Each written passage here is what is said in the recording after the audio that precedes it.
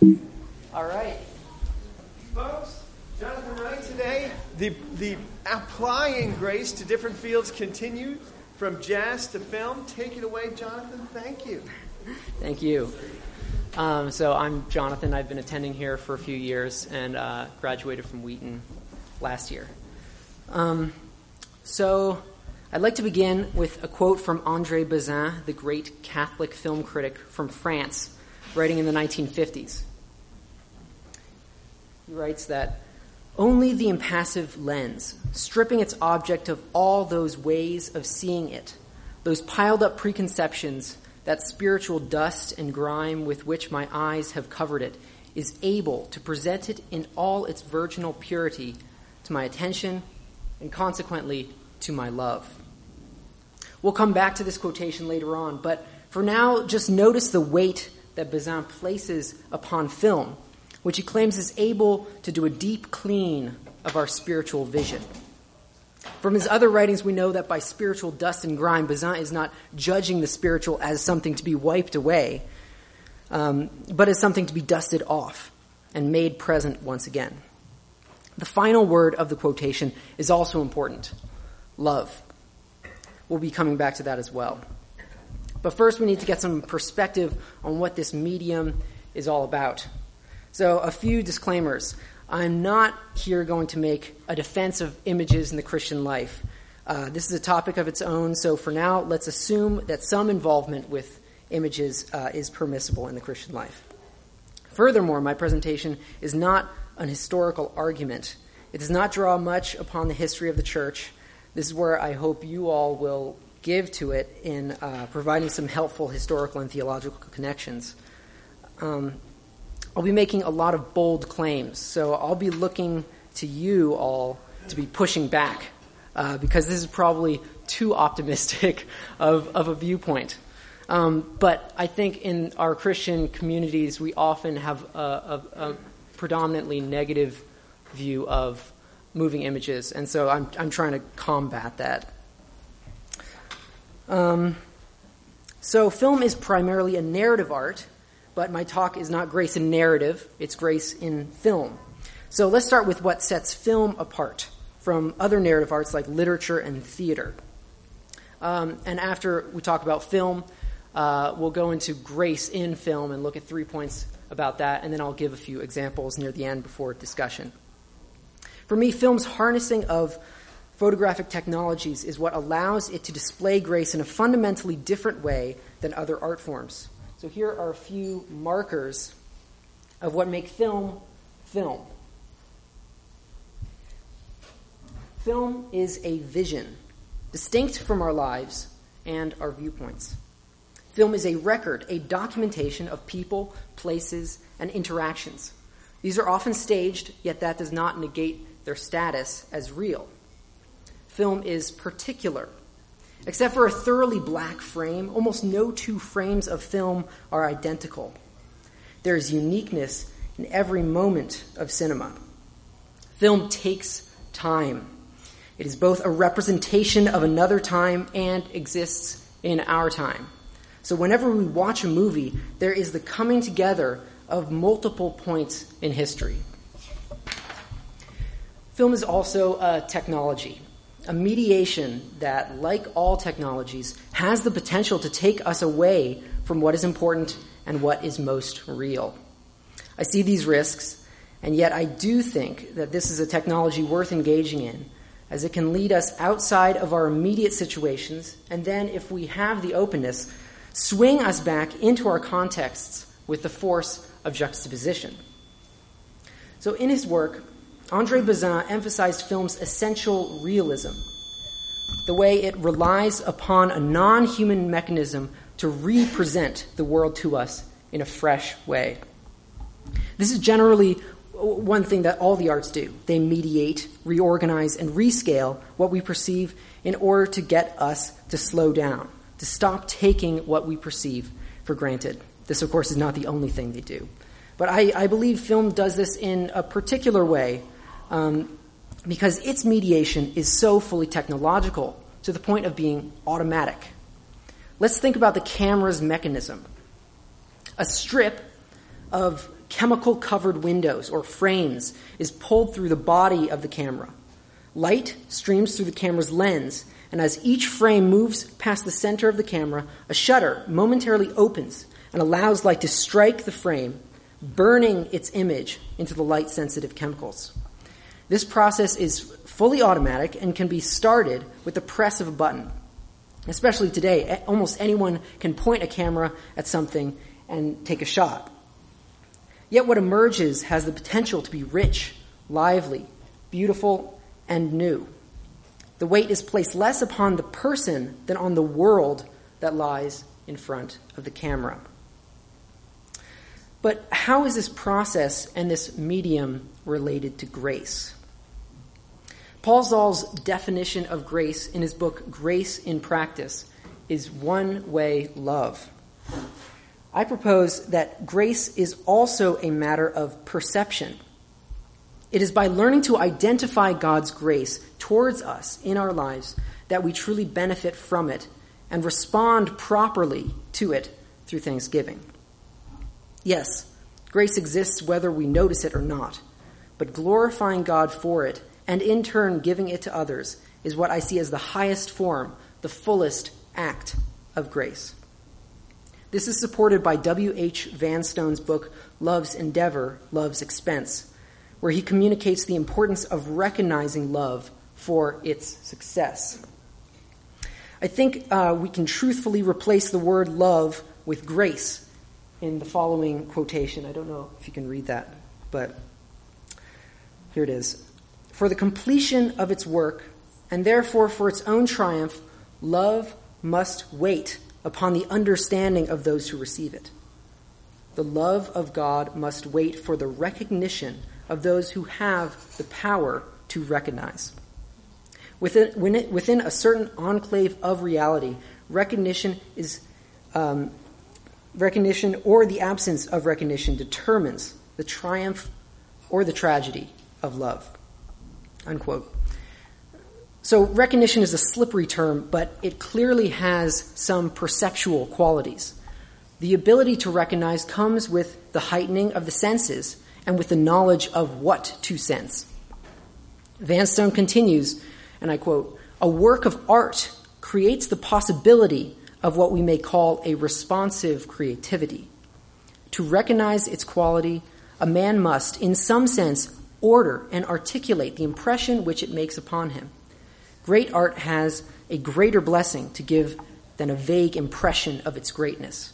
Its greatness, and therefore its greatest blessing, is received only through the articulation of its greatness.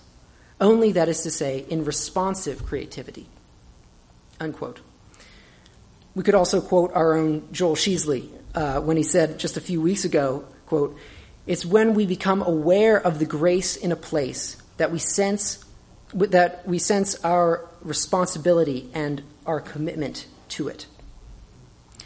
Let's see how this idea plays out in film. When it comes to grace in film, there are so many connections to be made. We could talk about correlations between Christian practices and the act of viewing. We could make metaphors using the mechanism of camera, projector, and screen. We could also talk about the content of movies and how to engage with it. I see grace functioning in film as a medium, and will therefore examine what happens during and after a film viewing. I'll try to stick with just a few points that I see manifesting grace most clearly. These are grace in the reception of a film, the manner in which cinematic images come to us, grace in the response to a film, our mental activity in the theater, and grace in the outgrowth from a film, what happens once we leave the theater. So, first, reception. The way images come to us displays grace in our lack of control over them.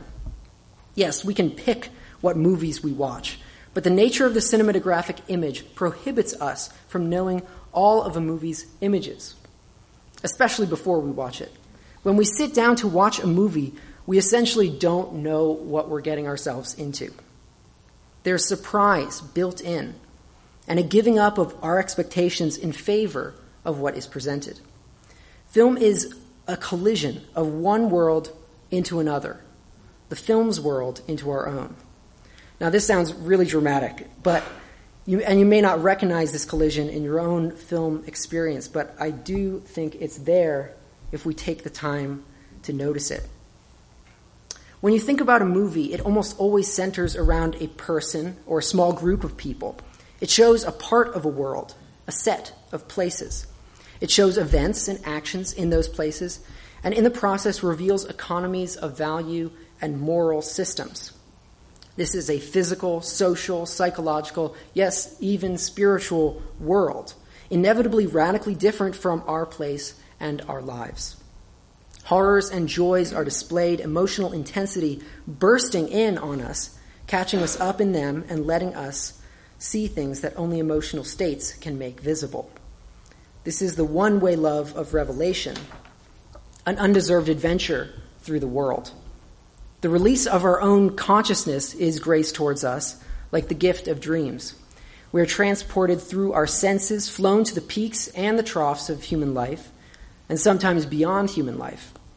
A strong example of this unexpected decentering vision is Leviathan, a non-fiction film which was made using footage from dozens of cameras strapped to a fishing vessel off the coast of New England.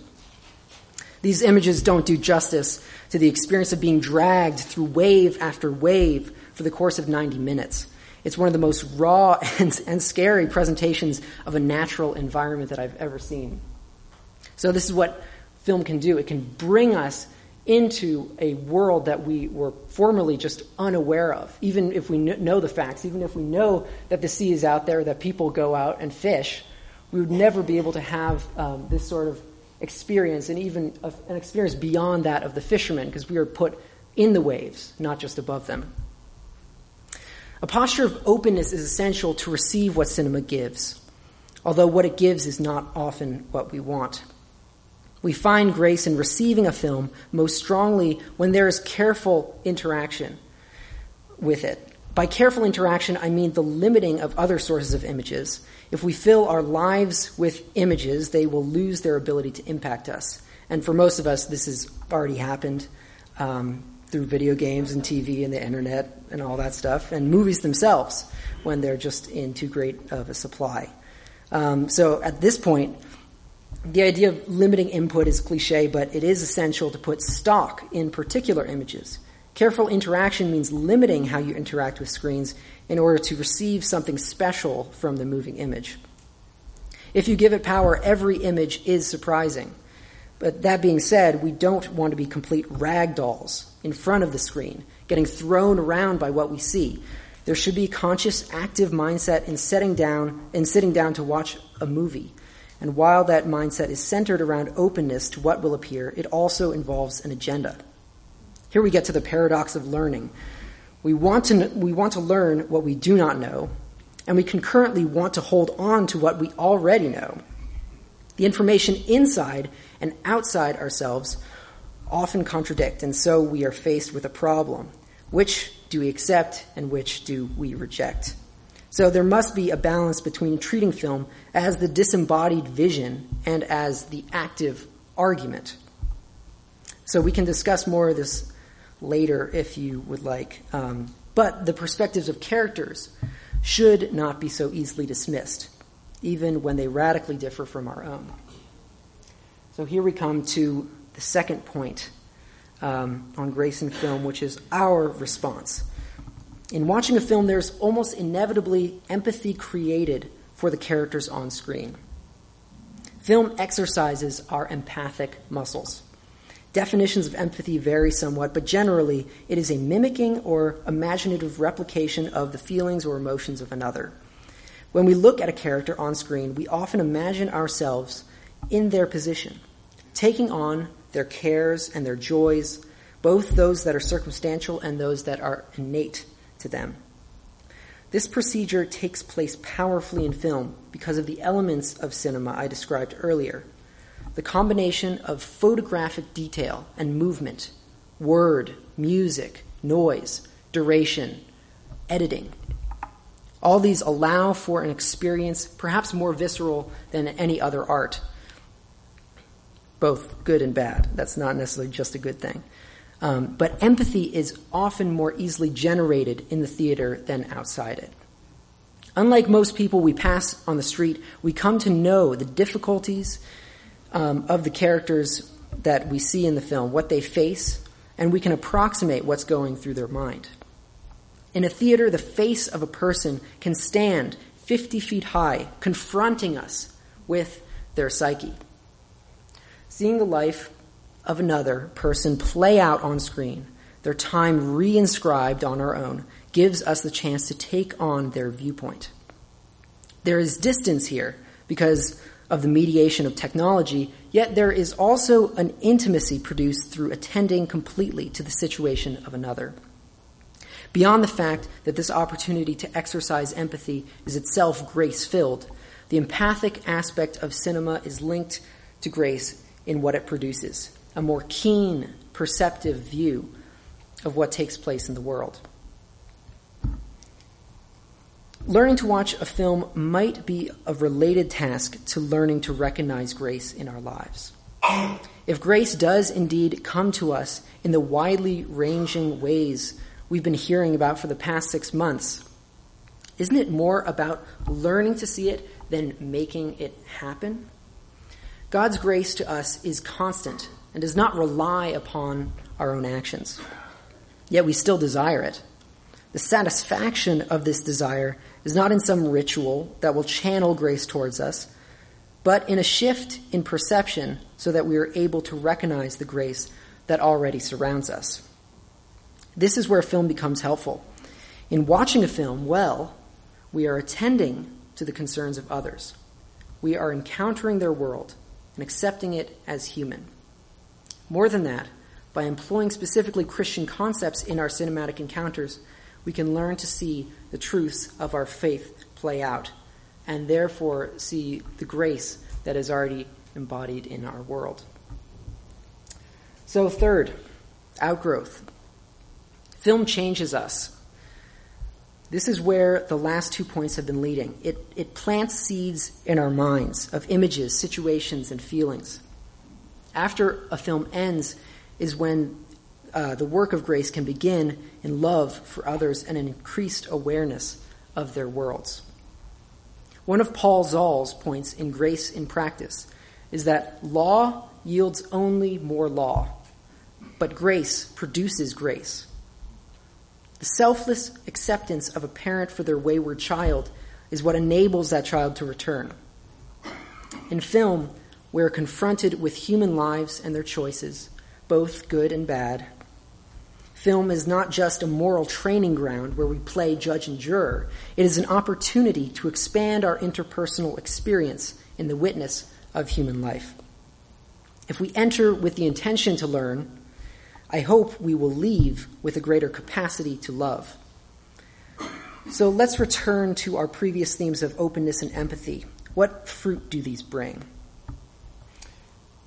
Empathy does not mean giving up all of our own identity. It means setting aside our concerns for a time to take up the concerns of another. It is then necessary to return to our own concerns with the expectation that we might see them differently, that our own values will have attained a new aspect from the experience of the other, that we can incorporate new possibilities or address new challenges that we receive from cinema's empathic exercise. More importantly, though, empathy should lead us directly to love, a love that seeks to understand what another is going through while recognizing the essential gap between one human and another. This love means being attentive to another's needs, being ready and willing to act on their behalf. Cinema can train us to see with more heedful eyes, but it does not in itself train us to perform physical works of love. This is the task we are called to after cinema. So now we're going to look at 2 examples. And the first is just a moment of grace, and the second is a scene of grace. It's difficult to share examples with you because we can't watch entire movies, and it's through the knowledge of the larger narrative and of the particulars within that narrative that grant many cinematic images their meaning. It's through parts and wholes that often cinema works. But back to our examples. The first example I would like to look at is one shot from Anne-Marie Miville's short film Le Livre de Marie, or The Book of Mary in English, from 1985. The film is about a young girl who lives with one parent and then the other during the parents' recent separation. In this scene, she is staying with her father and is getting bored with her homework. So I think we can see in this shot a moment of grace purely in sound and image. So I'm going to start just a little before this shot that I'm talking about, and I'll read the subtitle in case you can't see it from your position.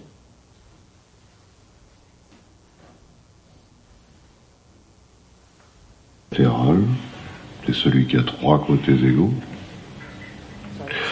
Le triangle isocèle. Tu m'écoutes, Marie? Le triangle isocèle a deux côtés égaux. Et le scalène a trois côtés inégaux. Essaie de dessiner aussi, t'en souviendras mieux.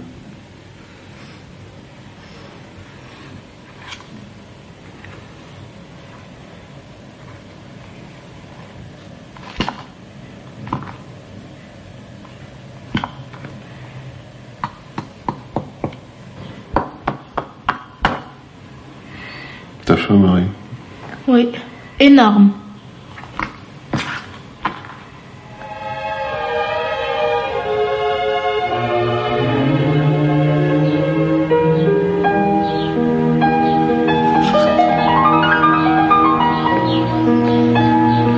T'en veux?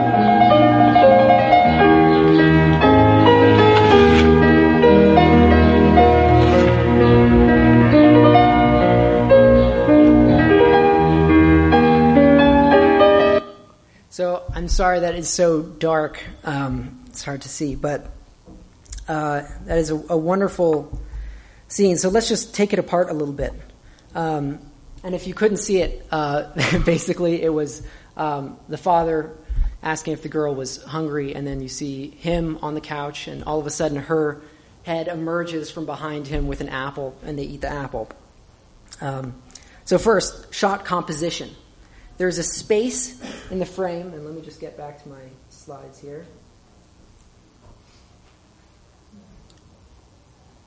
So, shot composition. There's a space in the frame to the left of the father's head, just empty wall. It is not so large as to be gaping or obvious to us, but it's there. Then, it's filled. Second, movement. There's almost no movement in the shot until the dramatic and, for me, entirely unexpected movement of the daughter's head seemingly rising from nowhere. Third, music. The Chopin concerto begins in the previous scene, and the strings build slightly before the soloist enters. This sets up a subconscious expectation. Notice how the piano enters just before Marie's head, which makes the visual entrance all the more surprising. However, the offset motion of sound and image yields a beautiful harmony a moment later when Marie's head comes to rest near her father's and they bite into the apple as the music reaches a cadence. The elements are working together. The frame is empty and then full. The movement is surprising and luminous. The music is drawing towards fulfillment. The effect is entirely unexpected, a breaking in of beauty, generosity, and togetherness. Before the appearance of Marie in this shot, we did not know we needed her. But once she is there, we cannot imagine the scene without her. This is grace, unexpected and unexpectedly necessary. Let's look now at another example of grace, this time in the opening of Pier Paolo Pasolini's The Gospel According to St. Matthew from 1964. We'll watch this sequence and then kind of walk through it. I won't give any backstory. This is the very beginning of the film, so I think you'll be able to catch what's going on.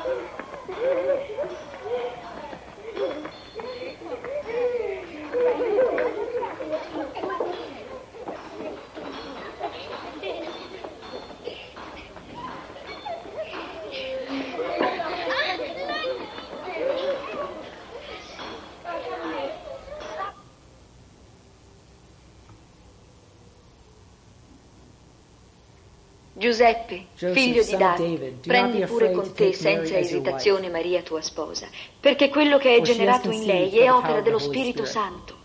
Essa partorirà She un will figlio bear a e lo son chiamerai whom you will Gesù. call Jesus, Egli infatti for salverà he il is tuo to save popolo his dai people suoi from their peccati. sins.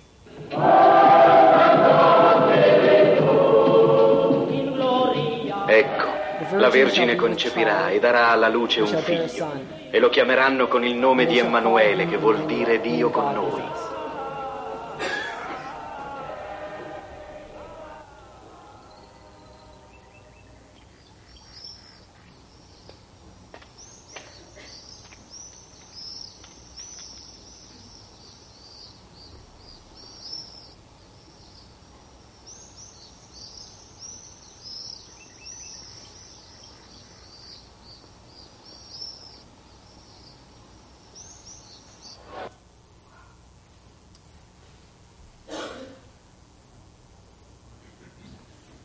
All right. Well, I do love that scene. Let's just walk through it chronologically a little bit and see if we can pick it apart.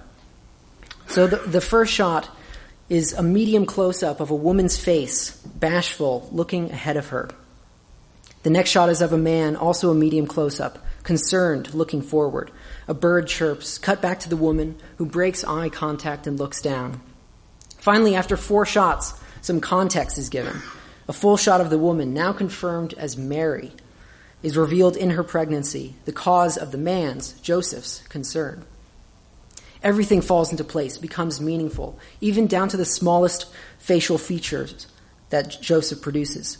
His displeasure is clear, and it is mixed with confusion. Mary's not ashamed, but she understands what this might mean for her pending marriage. The soundtrack of the first half of the scene is so quiet, with only natural sounds and hints of distant singing.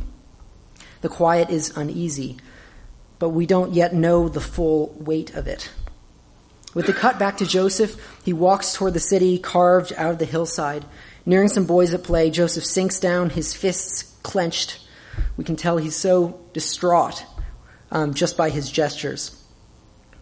This cross cuts with the boys until, with him in view, the sound of their play is abruptly silenced.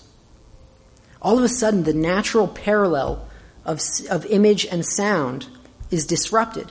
For us as viewers, the sense of realism is shattered. Joseph suddenly awakens to hear his name. An extremely brief cut gives us a shot of a girl in white, an angel. Immediately after she enunciates his name, we are brought to her face and focused on her message, which she speaks quickly. As she gives him the news about Mary's pregnancy and urges him not to fear, Joseph again comes into view. At first surprised, his face soon grows to recognition and then joy. Her message ends, and the joyous music of the Gloria from Misa Luba, a Congolese setting of the Latin Mass, explodes onto the soundtrack, accompanying a zoom in on Joseph and Mary's abode. What was just moments ago disturbing to him suddenly becomes magnetic. Now there is joy in the air, and Joseph sees meaning in this improbable situation. The energy is confirmed with a bouncing handheld shot that follows Joseph, its jagged movements following his own as he moves towards home. Mary walks out of the darkness of the house, her face holding the same expression as she wore before. Joseph enters the courtyard, and Mary's face reveals the faint beginnings of a smile. Joseph smiles, and Mary smiles too. The details of this interchange are simply not possible in any other form. We could see this scene on the stage, but it would be entirely different. The sheer size of the faces brings us into contact with these figures in a spectacular and yet intimate way. We need the quiet landscape. We need Joseph's slow walk and Mary's stillness. We need the laughs of the children cut short by a supernatural invasion. We need the joys of the singing voices and the erratic movement of the camera as it follows. And of course, the faces of Mary and Joseph turning from displeasure to acceptance. Clearly, this is the beginning of a long journey, the spark of revelation that will sustain Mary and Joseph all the way until the cross. What I'm trying to say is that cinema is more than the sum of its parts, and its meaning is incommunicable in another form. Even now, I'm just pointing to what you just saw and not giving you the totality of what you saw. So to close, let's just return to that quotation by Bazin. And I'll read it again. Only the impassive lens, stripping its object of all those ways of seeing it, those piled up preconceptions, that spiritual dust and grime with which my eyes have covered it, is able to present it in all its virginal purity to my attention and consequently to my love. In this passage, we can see him touching on both the surprise of film, its revelation that is made possible by mediation, and the fruit of this shock, which is love. Representing the world can illuminate its innate beauty as God's creation.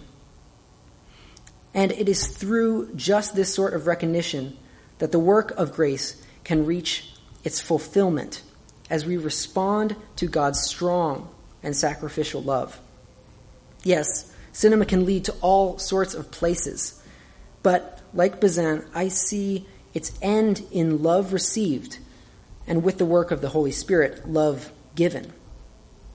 So that's all I have, but if we have time for discussion, that would be wonderful. Yeah.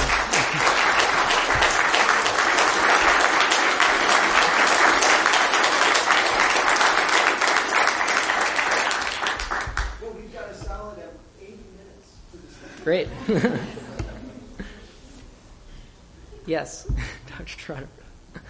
Orthodox Islam has a prohibition against music.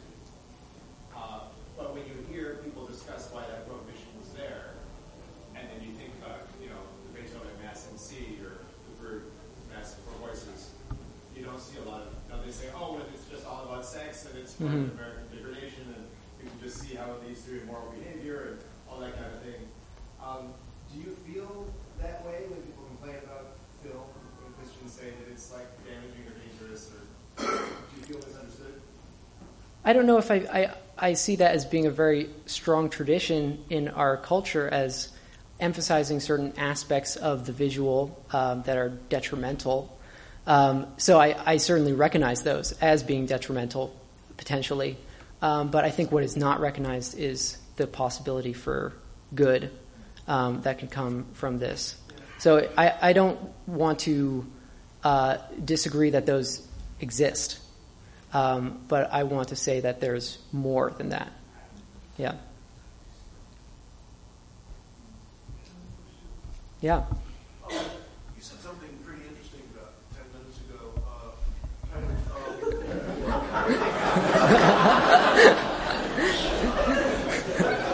This one particular. Right. You were kind of contrasting the things that we do not know that we get through film and through other stimuli, and the things that we do know.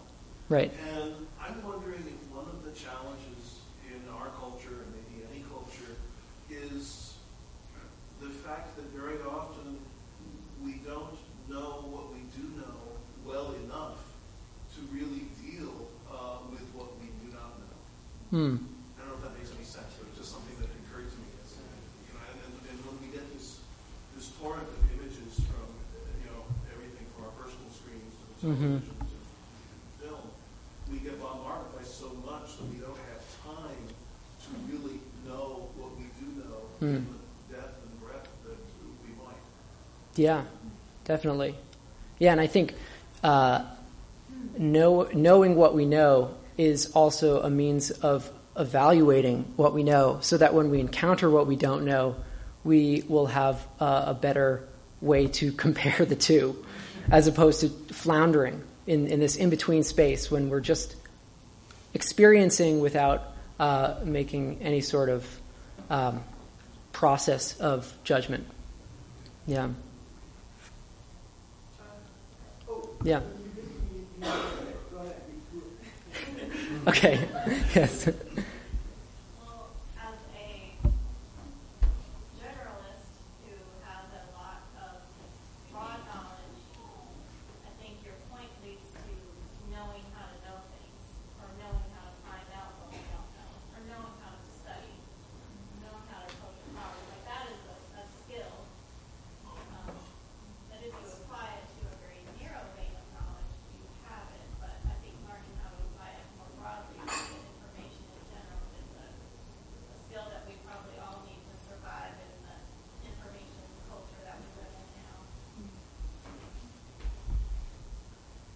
Yeah. Do you feel like there is one particular film, at least that just comes to the top of your head, that like actually made you be more loving or like really motivated you well to actually like transit that? What was that question? Is there a particular film that I feel like has made me more loving? I think a film like Je vous salue Marie, which is directed by Jean-Luc Godard from 1984, is a film, I think it has made me more loving in that it has caused me to question my own idea of love, and it has introduced new concepts of love, which I carry with me and try to employ. So yes, that's one. Yeah. One of the most beautiful things about this presentation is you illustrated grace, because we all know there's bad film out there, and you deliberately didn't even say, and I know it's bad, and here's some horrible examples. And that's in some senses what grace is. It's to look for the good instead of pointing out the obvious bad. And for those of us, some of us are undergoing, there's a long tradition of visualizing yourself in the New Testament, putting yourself in the gospel scenes. Ignatius of Loyola takes off with it, it happened way before him. And what I'm realizing, what hit me between the eyes about your presentation, is that it takes spiritual resources, time, and spiritual strength to do that. And a great filmmaker saying, I'm going to give it to you even if you didn't undergo the effort. Here is that incredible visualized sermon for someone who did not bother to meditate on the Bible for 3 hours. And there's a lot of work that goes into it. It is grace. And thank you for putting this together. Yeah, that's Other wonderful. questions? We've got more time. Yes. Do you have any current directors that you really like a lot that you think are doing? Yeah, I think there are lots. I mean, one example that pops into my mind is the Safdie brothers, who work out of New York. Their films they deal with a lot of hot issues without being message films, so they're really trying to put you into the worlds, and it's this idea of like this collision of worlds that I find so dramatic in film. So they will really put you in the worlds of drug addicts and people who are in very different situations from myself, and I find that extremely compelling and educational, and it's also very dramatic and wonderful filmmaking. Do we even go to the movies as we understand? Like, all these films, most of us have probably never heard of it. When you see something come up on like the Glen Art Theater, I mean, do you not even bother with that? How do we get a hold of these? No, I mean, I think there is a lot of film that is good that's out there. I think, and you can explore lots of areas of film and find life, and that's what I'm most interested in film is life and life forms, and to witness that. But I think there's an area when you don't find that so much, and that's blockbuster movies. And the reason for that is not just eschewing the popular, but it's because those films are so heavily monitored in terms of what the image contains. They're so constructed that it actually leaves very little room for the power of the automatism that's inherent within cinema. So it's almost closer to an animated film, which I think is in a different category. It has its own capabilities, but it's not film, the type of film that I'm exploring in this way. So I think blockbusters are not where I see life most vibrantly, but most other types of film. Yes. One of the things that I realized is that the film actually is the thing that's showing you the grace, not necessarily the narrative. In other words, I have read the story a million times, but I never thought about it as a story filled with grace. But yet the film is able to show the things that words cannot. So that was a real revelation. Yeah. Do you make films, Jonathan? I have made films, and I'm thinking about making more films, but we'll see. Yeah, and I think that idea of not just the narrative being the grace, but the film, its form, being the grace, is so amazing. Right now I'm watching an Italian series that's the Acts of the Apostles that was made in the 60s, and it's amazing to watch how they represent Pentecost, and to watch the apostles run through these very old city streets is so fantastic, and it's something that I could never have imagined, because I would not have imagined the dirt. I would not have imagined the flies. I would not have imagined the gestures that they're using. And of course, the range that we have in terms of representation of those stories is just remarkable. So it's not about making the definitive one. It's about exploring the ways that these stories can be told. Going through them over and over and over, and seeing more of the richness that's inherent to them. You were saying there's not a lot of love in blockbuster movies, and that's true. But also in just a lot of art film, the goal of the director is to make us feel alienated or perverse or depressed or all kind, right? And you have to do a lot of work to pin the movie down and make grace come out of it, right? Do you think it's always worth putting in that work, or do you ever just throw up your hands and say, no, I can't do this? No, I think it is worth putting in the work. And I was going to talk about this, but I had to cut it. It was about separating the message of a movie from what we can receive from it. Because I oftentimes don't go to the movies to receive the message that they, the primary message that they want me to receive. I recognize that, but what I'm interested in is the things that emerge from the images. And so that sort of exploration I find much more exciting and rewarding. And doing that with films that seem to have very little love in their message is still worthwhile for me. Yeah. One last question. Do you always watch films to the end, or do you ever stop while they go on? I very rarely stop. I think there are some films that I have stopped watching, but most of the time I make a commitment until the end. Only got halfway through Fast and Furious 7. Thank you.